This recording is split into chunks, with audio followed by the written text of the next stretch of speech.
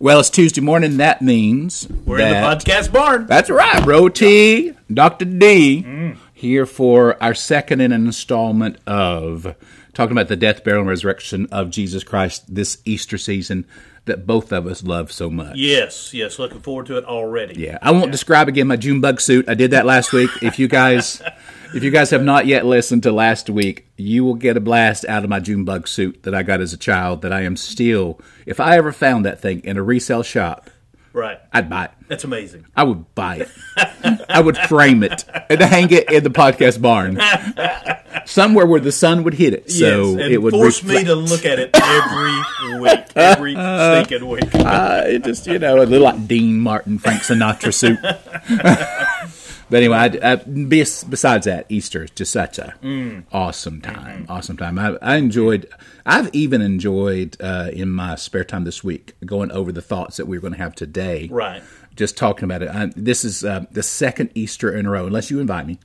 The second Easter in a row where I've not preached on Easter Sunday morning, yeah. And I did that for because a few people know that I actually pastored another little church for a year and a half, 2 Easters before that. Right. And so that would have been 32 years in a row I preached on Easter Sunday morning. And so for last year, and now it looks like this year, I am not. Wow. And that's weird. That is weird. But, weird. What that's done is allowed me to do this with you on the podcast, which I enjoy just as much as preaching and studying more in depth, actually, Brother T. Oh, yeah. More in depth. Well, I wish we sort of had recorded our pre-talk that I we know. just had. We had a great 30-minute conversation. We had pre-podcast planning. We did. That's good preachy talk. That's alliteration. That's 3 P's.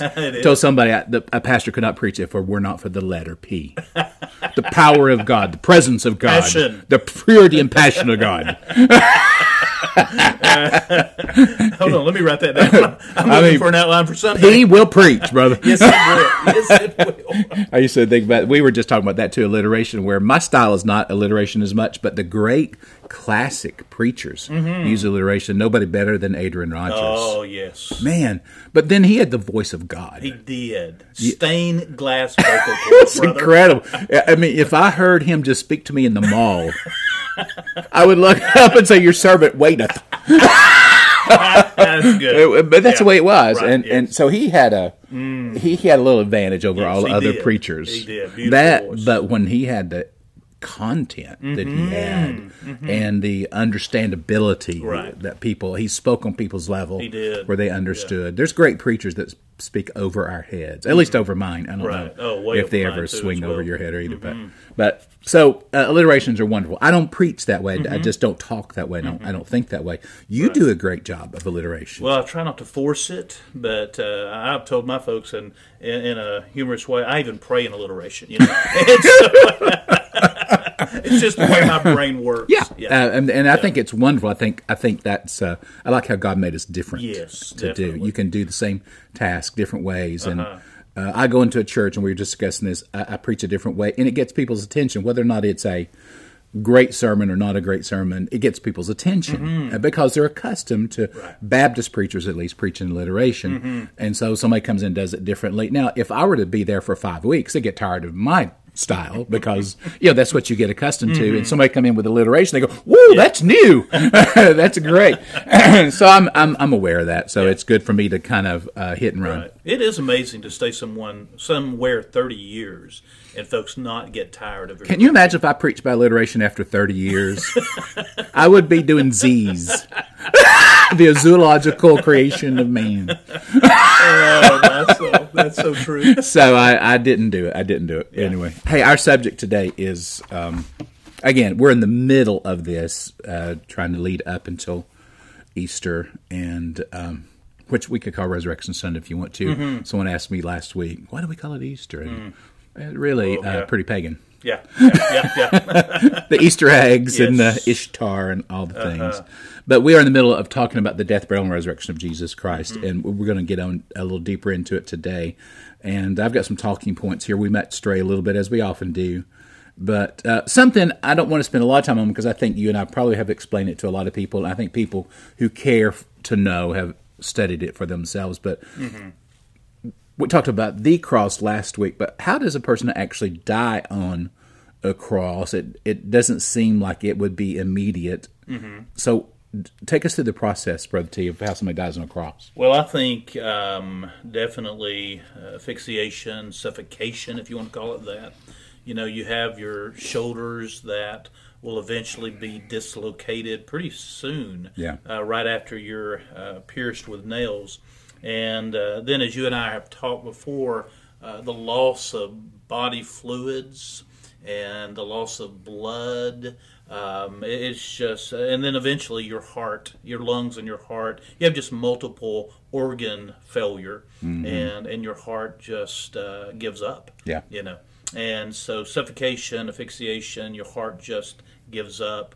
That's what I've read and studied on the death on a cross. And God is wonderful in that. Oftentimes He gives us little clues.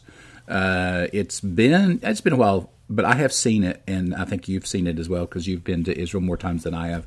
One of my favorite places is the Museum of Antiquities there in Jerusalem. Mm-hmm. And in an archaeological excavation years ago, they found in an ossuary, which we'll talk about in a little while as well. So don't look up that definition yet. We will explain what that is. But they actually found an ankle bone with a nail driven through it. And it shed new light to me because we'd always assumed that they had put one foot on top of the other and driven through the top of the foot through. But the way this was done, and there's no one saying that they did it the same way every time, but they were trained in execution through the crucifixion. Actually, they put the feet together and drove through the ankles into the cross, and so you're even twisted sideways at the base, but still that gave the support of the ankle bones, so that when they needed a stretch and they didn't stretch a person out entirely their length, but they were a little shorter than their length is the way they crucified them, so that they were either pulling up with their arms to relieve the pain in their feet, or when the pain in the feet for supporting their weight was so great, they would drop, and when they did, they would then feel the just horrible pain of resting upon their arms, and then so it was a constant push up, pull down, push up, pull down. But when they did collapse down to relieve the pain in their feet, that's when all of their internal organs and their rib cage and the weight of their body would press upon their lungs, and they would do that as long as they could until they couldn't breathe anymore, and just in order to breathe, to push up again, they'd push up again, and then the pain would return to the feet, but they could breathe, and so there was no comfortable situation on the cross. Excruciating, exhausting. Yep. And the legs were not straight, as you say, they were bent to make it even harder, really, to push up. Right. And it is just many have seen the Passion of the Christ. And that's a depiction, but it probably was about the most exacting, detailed depiction.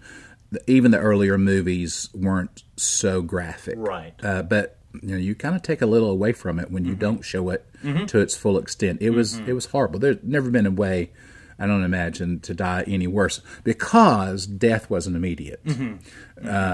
Some people would last on that cross for days that way. Yes. Then you'd begin to have the hunger as well. The body would just deplete itself of resources and then nothing to drink. And so they would starve to death and then thirst to death and then be dehydrated and scorched by the sun, eaten by the animals. There's just no more horrible way to die. And then, Dr. D, to add to that is the shame that crucifixion brought on it. I mean, just the they shame were naked. Of it. Yeah, too. they were naked. Yeah. And people mocking them, laughing at them, standing close to the crosses. And so, it was excruciating. We tend to get our picture of the crucifixion through the Renaissance artists. Yes, sanitize it. They sanitized it. They'd always make sure there was cloth in the right place and that there wasn't too much blood, and it was worse. Right. It was worse. Yes, than much. So, given that he died that way, could he have died any other way? Would it have been all right? What would it have had the same effect had they tied rocks to him and thrown him in the Sea of Galilee? Or could they, as they did Stephen, could they have thrown rocks on top of him until the point where he died? There were several different ways to enact capital punishment in that time, not just the Roman cross. There were other ways to do it. Right. What do you think? Well, I always go back prophetically, I guess. And in Psalm 22, a messianic psalm, it says there in the middle of it, they pierced my hands and my feet. And to me, that is just a beautiful picture of the cross. And then in Zechariah 12:10, it talks about they're going to look on those, him whom they pierced. Yeah. And so again, just pointing out, I believe, the cross, the nails. And so I would say prophetically, since it was laid out that way, and we talked last week about Jesus was slain before the foundation of the earth, and then with these two passages of Scripture, that it was the cross is the way that I look at it prophetically. Yeah. I think added to that is that we discussed the difference between the Yom Kippur goat and the Passover lamb, in which Jesus, in effect, was both. And we see the picture of that in Barabbas, but also in Jesus. As the Passover lamb, which John said, "Behold the Lamb of God who comes to take away the sin of the world," knowing that he was a Passover lamb, that lamb's blood had to be spilt. Yes. And then that blood was applied to the doorpost of the home so that the death angel might pass over. So, in drowning, there's really not necessarily a loss of blood. Right. And stoning could be, but could also be just the crushing of the body and the stopping of the heart. So not only those scriptures that speak in a beautiful but horrible way, if it's possible, that it had to be the loss of blood, and the loss of blood, the way that they died then was by crucifixion. I think also you go back when Moses and the children of Israel were in the desert, there was this plague, if you will, of vipers, of snakes that were biting the people. And God instructs Moses to lift up a standard, a flagpole, if you will. That's what a standard is. And then I'll place on that a bronze serpent. And if they would look to that serpent, then they would live. Yes. And that's in the New Testament is looked back as a picture of Jesus being lifted up on the cross. The serpent being the embodiment of sin, being put on the cross. That our sin was laid upon Jesus, and that sin was crucified, and we could have life. So I think in that respect, I think the cross is the way that God intended for it to happen. Yeah, John 3:14 and 15, it says, "And as Moses lifted up the serpent in the wilderness, even so must the Son of Man be lifted up, that whoever believes in him should not perish but have eternal life." And so, I agree. And lifted up was code for crucifixion. Yes, There was no other lifting up. It's not just holding him above your head, that he's a dead body. The lifting up, he said that also in John chapter 12, leading up to John 14, he said, I must be lifted up. And then in John 13, he said, I'm going away and you can't follow me. And then John 14, he looks at him and said, how come your faces are troubled? Wait a minute. You just said you're going to be crucified and we're not going to see you again. Or they thought they were never going to see him again. And so, I think it would necessarily have to. And then that passage just came to my heart. Cursed is any man that hangeth on a tree. Yes. And so I agree that it had to be prophetically. It had to be the cross.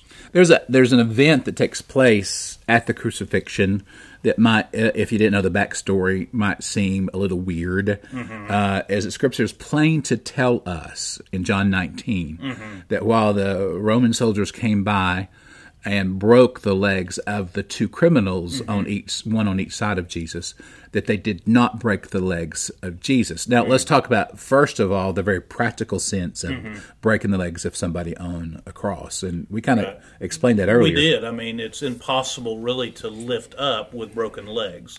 And so it hastens, I think, the death of crucifixion. Yeah, the asphyxiation part of it, the smothering, because that when you pushed up, that was relieving the body of condensing or collapsing on itself, where the lungs couldn't breathe and the heart couldn't beat. And so to hurry, and they did so because of the Passover was going to occur at 6 o'clock that evening. Yes. And so they needed to get the bodies off the cross. The Jews just did not want death hanging up there on the time of the Passover. So they needed to get them off the cross and dispose of them if they would, which is another story that we might want to talk about. But so the practical sense is it would hasten death. Whereas a person might be up there for days, they're going to die quicker. Right. They get to Jesus, and they kind of go, no reason to break this guy's legs. Yeah, he's already dead. So one of the soldiers must have said, prove it. So what did they do then? Yeah, they took a Roman spear and put it through his side. Yeah, up through his side. Of course, he's elevated, so they come up under the rib cage, through his side, and they water and blood. Water and blood, and that's significant too, right? I think it is. It is. That sac around the heart, just like most of our organs are protected. In a time of extreme stress, the sac. My mom died of congestive heart failure. Oh, wow. So it's when the heart is so burdened by the pressure around it, the sac, that it just stops beating. And some people call that a broken heart. Yes. So, it might be appropriate to say that Jesus died of a broken heart. Right. That might be a little romanticism there, but he loved the world so much that he gave his life for the world. And when they saw that water mixed with blood, which normally you would just see blood, knowing that they had pierced the heart of Jesus, that says it had stopped beating and the water was continuing to form around the heart. Right. So they did not break his legs, which is amazing, because in Psalms it talks about that, and then symbolically in Exodus it talks about that. And Exodus talks about when they were to prepare the lamb that was brought into the home before the Passover, that when they killed it, don't break its legs. Yes, Exodus 12:46, and then Psalm 34:20 says he guards all his bones; not one of them is broken.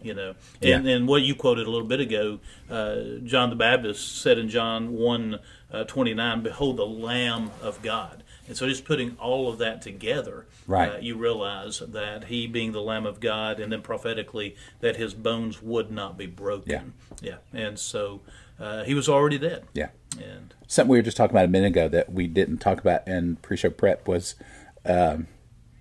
criminals typically had no one to claim their bodies because they had been disowned by the family many times. Their only friends were other criminals or people that they led. So to dispose of the body on the cross, they oftentimes would, if no one claimed it, they would take that body and throw it off the side of the hill, which Jerusalem was on a hill. And you being there, you know this, that it sits on a hill, and on the southeast corner of the hill, which is the highest point, is pretty much close to the temple wall there, which when Satan took Jesus to the highest point and said, cast yourself off, that's where he would have gone. But you have two valleys. One valley separates the Temple Mount from the Mount of Olives, and that's called the Kidron Valley. Right. And then almost making a V, then the other leg of the V, the on the right is the Kidron Valley. The left V valley is the valley of Gehenna or Hinnon Valley, down through there. And on top of that angle is where David's fortress is built. It's the old city of David. It's actually the earliest part of Jerusalem. It kind of built up the hill there. That valley was where they would throw the bodies of the deceased that no one would claim. And because the reason why they did that was the dump heap for the city of Jerusalem. They would take everything, push it off that, and there was a fire that smoldered there constantly. The ravens would go there. The maggots, the worms, the flies would be there in the carcasses, not only of people, but of dead animals and refuse and everything.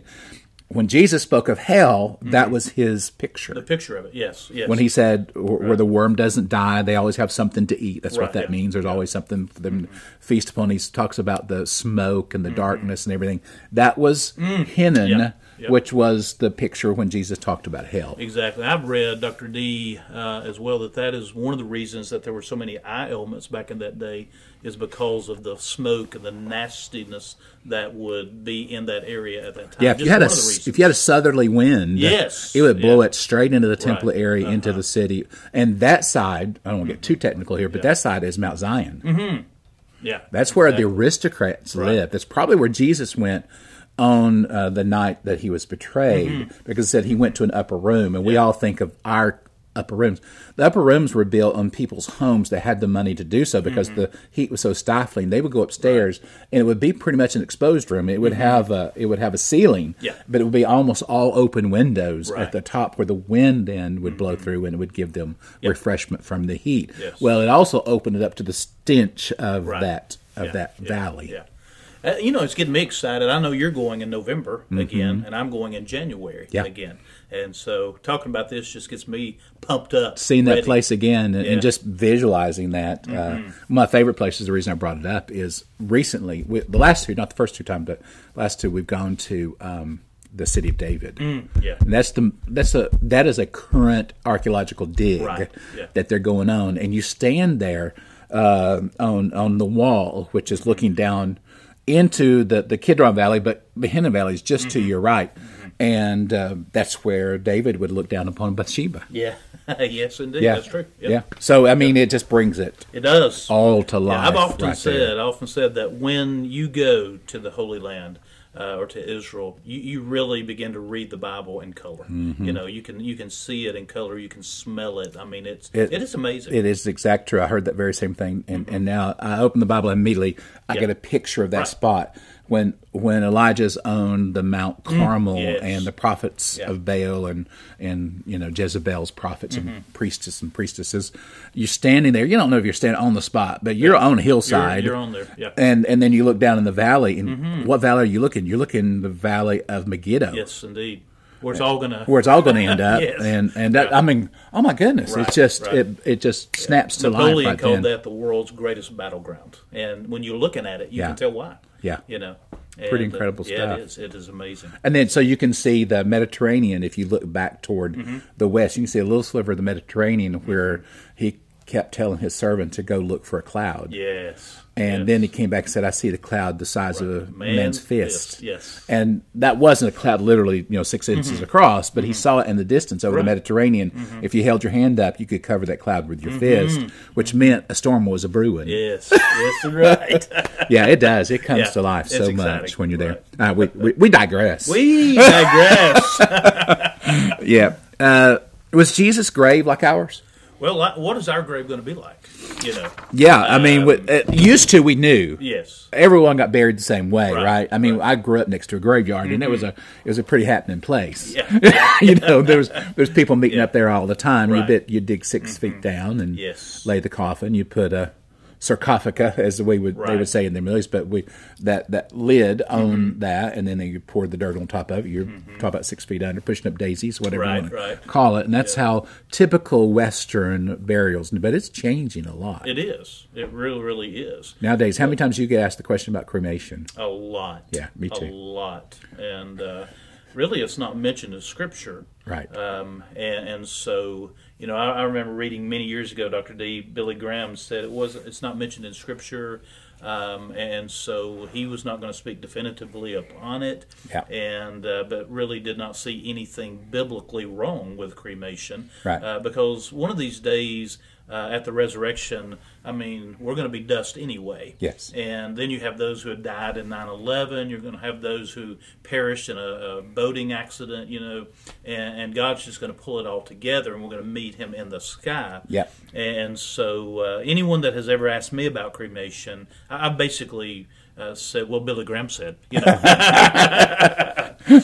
an interesting thing at the resurrection of Jesus Christ. Well, not the resurrection, but at His crucifixion, where there's that real weird verse where the graves were opened in Jerusalem and the saints walked. Right. Remember that? I do remember that. And we think graves are popping up and people come from a grave. No, it's not what that, because Jesus wasn't buried that way, and they did not bury people that way. That if you were to be buried like Jesus, the closest you get now would be to be in a mausoleum. Right.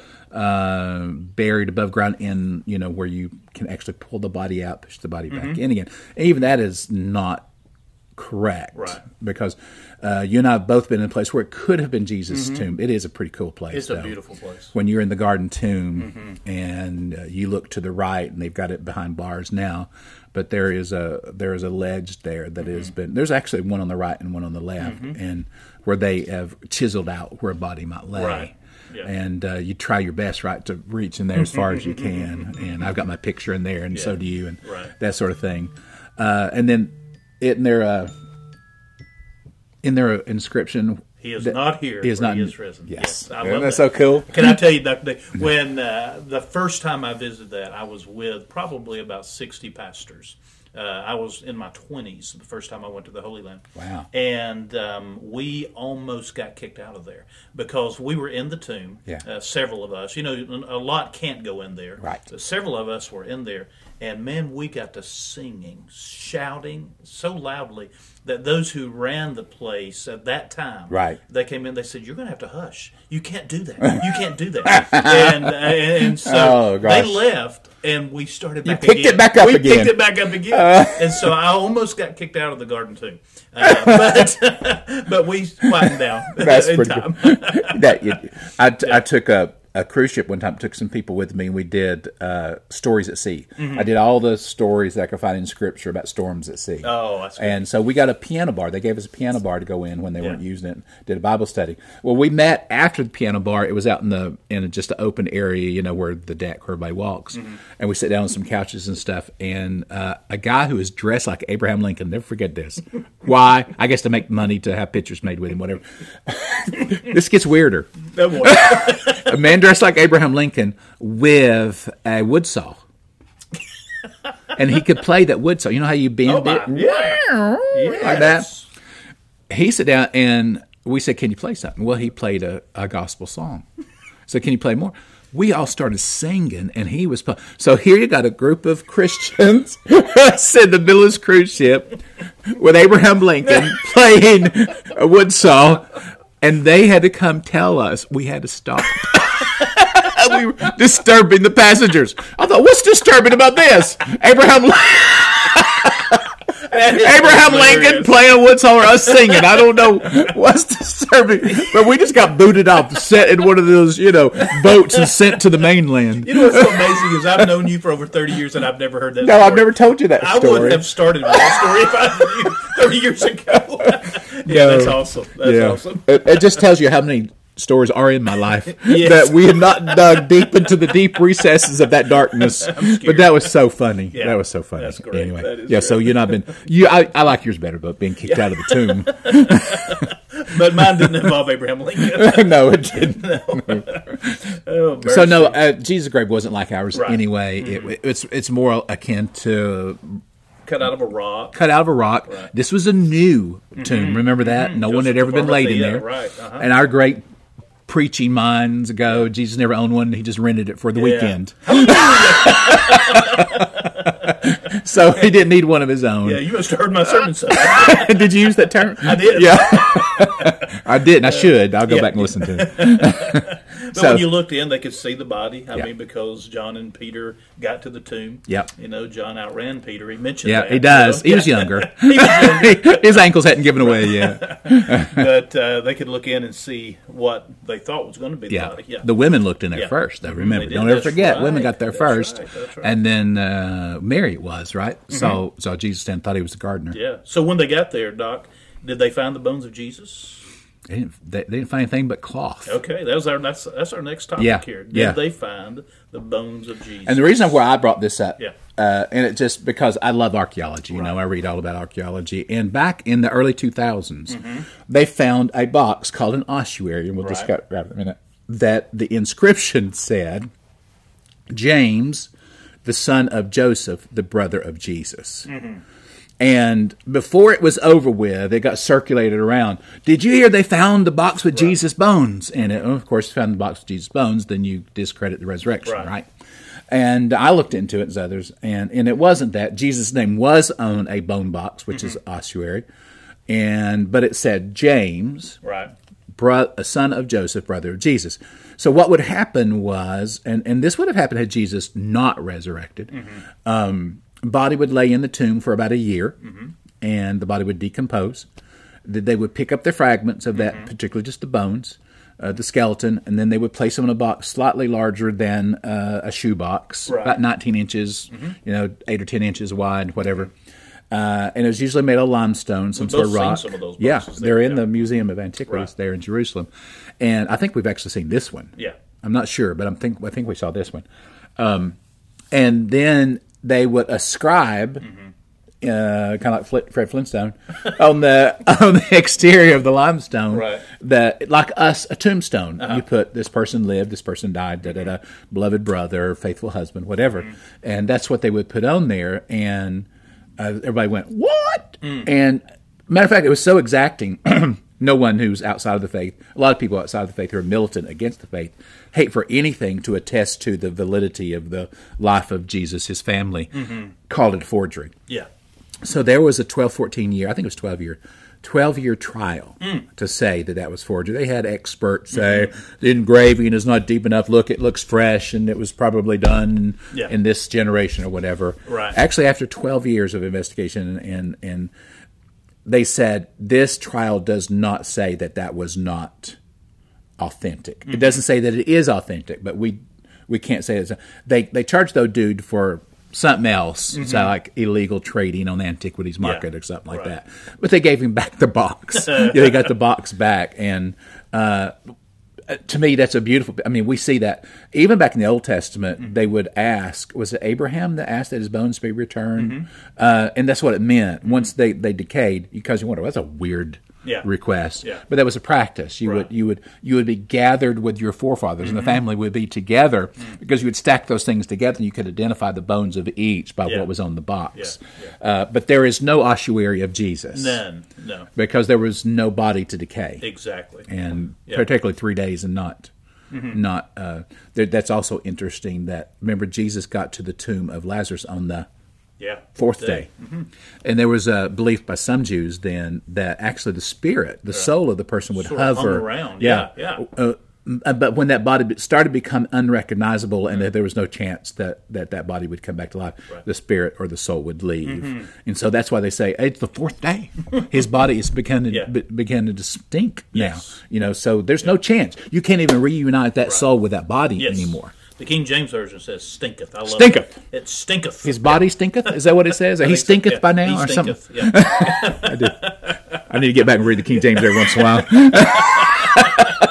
That's a great way to put it. So anyway, what happened while the body of Jesus was in the tomb? This is a loaded question. Probably shouldn't have waited till near the end of our podcast for this. I'm glad you did. I'm so glad you did. Well, let's look at it from one perspective, not the difficult perspective, but the disciples. Yeah. Well, the disciples, they fled. They were in hiding. Yeah. Their best friend, their mentor, their teacher is no longer with them. Yeah. And there was confusion, I think, and just fear. Yeah. Just absolute fear of what's going to happen to them. A lot of people think, and as it can't be proven again, but you remember Jesus telling his disciples before the Passover meal, go into the city, you'll find a man who's bearing a pitcher of water. Ask that man where the room has been prepared for us to enjoy the Passover together. And that was a sign because men didn't carry pitchers of water. So this guy would literally be giving them a sign that you see this one weird thing going on in the city, that's the person you ask. And so Jesus had already pre-planned this thing. So he probably had a follower in the city of Jerusalem who was wealthy enough to have an upper room. Remember how we described the upper room? Right. That was probably up in Mount Zion because that's where most of those kinds of rooms were. And so a lot of people believe that the Passover room, and I'm one of those people who believe this is probability, was the same room where they adjourned to at his death to gather. Yeah, I think so. And the same room they adjourned to 50 days later on the day of Pentecost when the Spirit of God was given. Right. So this place, because it was a follower of Christ, guys, you can use this. This is because they had no place. They'd given up everything. And most of them didn't live in Jerusalem either. So they had no place to go. So they stayed in Jerusalem. So, they would have fled, but they probably would have come back together, huddled together and go, what are we going to do now? Right. And an interesting thing about that was that Jesus wasn't the first Messiah. He was the first true Messiah, but there have been several false Messiahs who came along. Because Jews primarily didn't believe what Jesus was doing. They believed that the Messiah would come along and become a powerful leader and overthrow the kingdom of Rome and bring back Israel to its glory again in this world. Yes. And man, again, we're near the end of the podcast. Can't get that. Remember what that conversation that Jesus had with Pilate about the kingdom. Yes.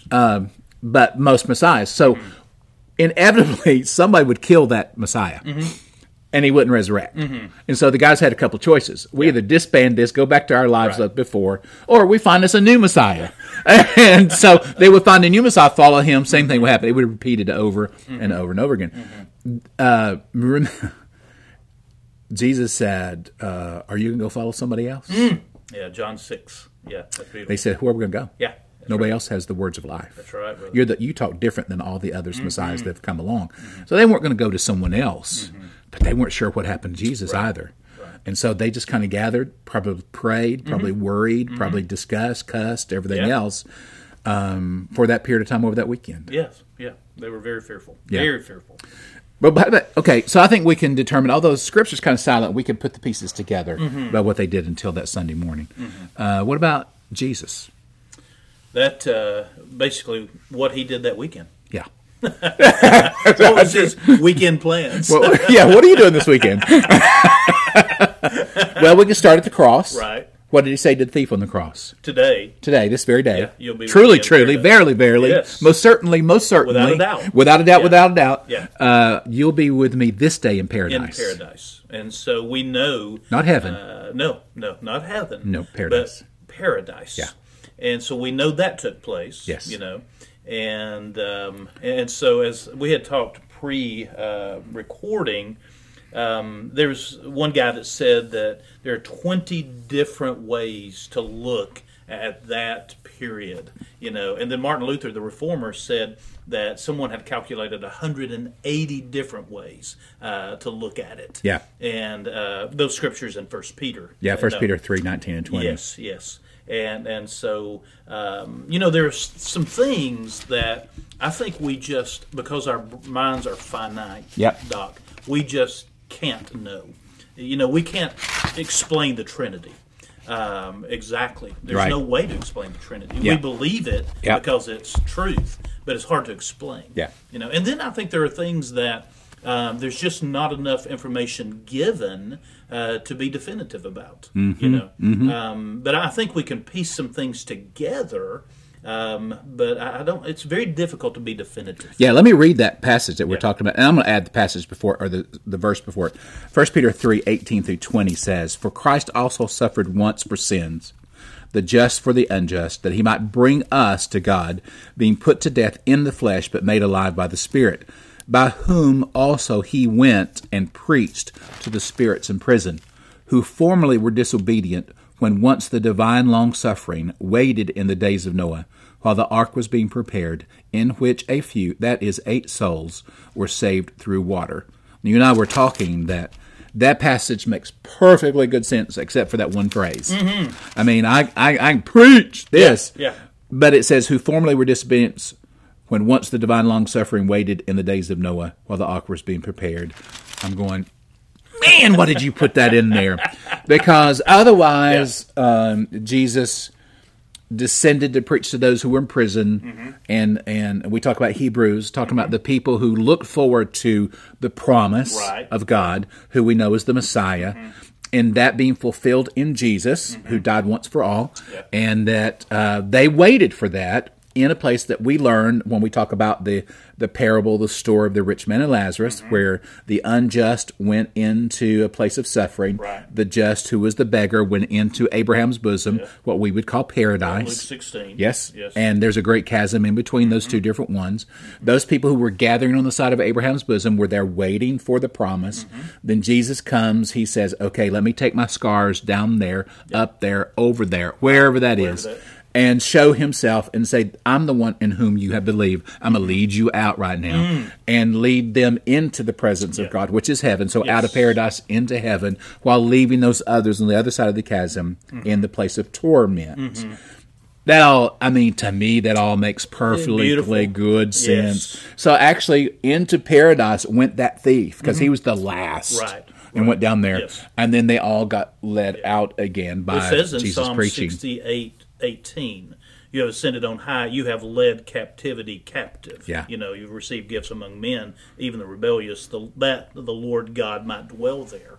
You've led captivity captive. Yeah. And so I think that that is, Peter. Peter one time said, "Man, Paul writes some difficult things." Hey, listen. Wait a minute, Peter. That's the pot calling the kettle black. No. This is a difficult passage. Right. Except, it's not except for that one, and Yeah. as you said, it's been interpreted. How many? 180. 180 different calculations. I could probably come up with 181. Yeah. So, Yeah. And as we're sharing what we believe closest to it, folks driving down the road right now, I'm sure they've looked at it a different way. That's right. And so it is just so hard Yeah. to be exact on that. There are some things that we just can't know. But in the spirit, Jesus was not immobile. Right. He was busy. Very busy. During that time, while his body lay in the tomb. Right. Right. So that's going to say a lot about what we get to next week. I'm not going to get into that any deeper. Yes. Let's just do one more thing then. Okay. We try to keep this to about 45 minutes. What about our faith? Would there be a Christian faith if it were not for the death, the burial, and the resurrection of Jesus Christ? Would there be a Christian faith, not a reality? I've often told my church that if I did not believe in the resurrection, I would just go do something else. Yeah. There is absolutely no way that I would spend my time, just preaching something that I did not believe, that Jesus, and we're going to talk about it next week, rose from the grave. Right.